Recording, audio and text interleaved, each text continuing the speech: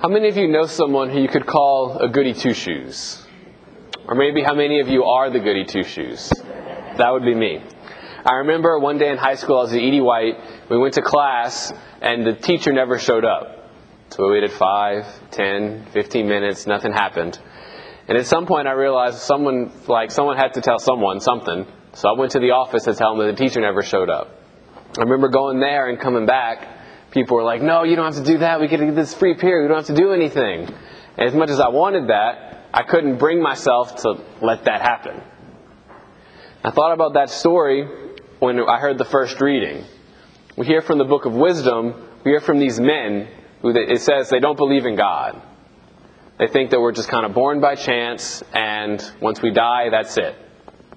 And so their conclusion from that is to just, we're going to live for this world. We're going to take advantage of the good things of the world, and that's all we're going to live for. But as we hear today in the reading, they say, there's this righteous man. He's annoying to us. He's obnoxious. Just like the very sight of him is a burden to us. He says that he knows God, and that the way that we're living is wrong. And so we're going to put him to the test. If his God is with him, then he'll be right. So we're going to put him to a shameful death. So it's not fun being that righteous man a lot of times. Although not that extreme, enduring the little persecutions of life by trying to do the right thing is difficult. Especially when all the social pressures are pointing us to do exactly the opposite. You see this with kids in middle school and in high school, persisting into the workplace and in adulthood.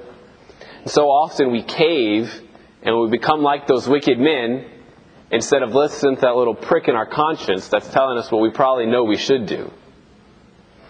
So it's maybe in that light that we can hear Jesus' words in the gospel today. This is the second time that he predicts that he's going to suffer and die. If you remember, he said the same thing last week. It's the second time, again, that his disciples just don't seem to get it. Jesus is the Messiah, the Savior of Israel. He's supposed to come and usher in this era of triumph and of victory.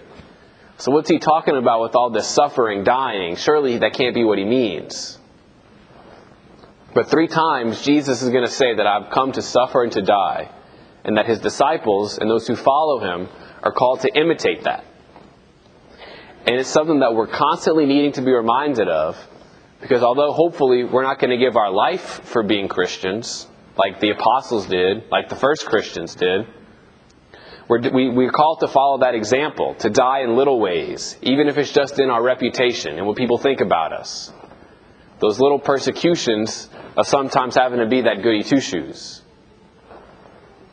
It's a message that we hear often, but sometimes it's hard to concretize what that looks like in our life.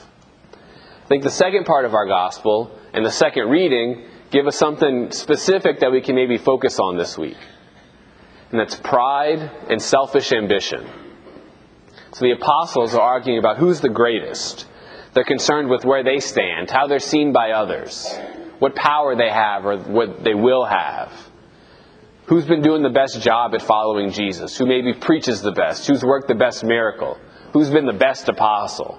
That's what they're concerned about. Their gaze is turned inward, kind of focusing on themselves. It's these little games of selfish comparison that we so easily fall into, myself included. It focuses us on ourselves instead of on the other. And James's letter speaks right to that. As a whole, it's a very blunt letter. And so he says that wherever there's jealousy and selfish ambition, there's going to be disorder. And you have wars and you have conflicts because of those selfish desires. So you take and you take, but you're never satisfied. So you kill, you fight, you wage war. Maybe wars among families, within the family. Wars between friends. Wars even within ourselves. Because we don't like being belittled. We don't like being told that we're wrong.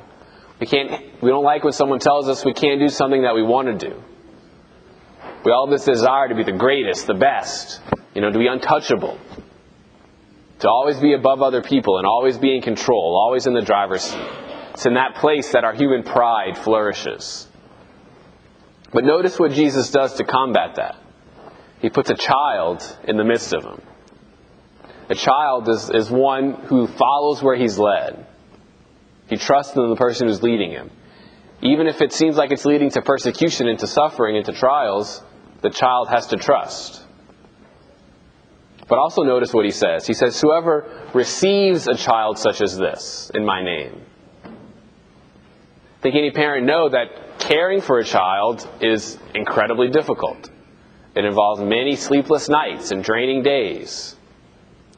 But what it does is that it pulls your focus away from yourself totally onto somebody else. It's a training that helps us put the needs of others before our own. So how can we do that? How can we combat this tendency to always put ourselves first? James says something really important in the last sentence of the reading today. So he's talking about how we have this desire to always take for ourselves but never being satisfied. He says that you do not possess because you do not ask. You ask but do not receive because you ask wrongly to spend it on your passions. So he says we ask wrongly. So we need to ask better. What does that look like? Maybe instead of asking God for what I want, or telling God what I think needs to happen, we can try to shift the focus a little bit. Lord, maybe what I want isn't the best. Maybe what I think needs to happen isn't what you desire. So Lord, help me to see better. Help me to see like you see. A few weeks ago, I talked about the importance of silence, the importance of taking that regular, silent time with the Lord and kind of sharing your heart with Him. So how's that been going? Has it been going? Because the fact still stands that if we want things to change, if we're unsatisfied, if we're unhappy, if we're longing for something more, we have to take that regular time of silence with the Lord. There's no getting around it.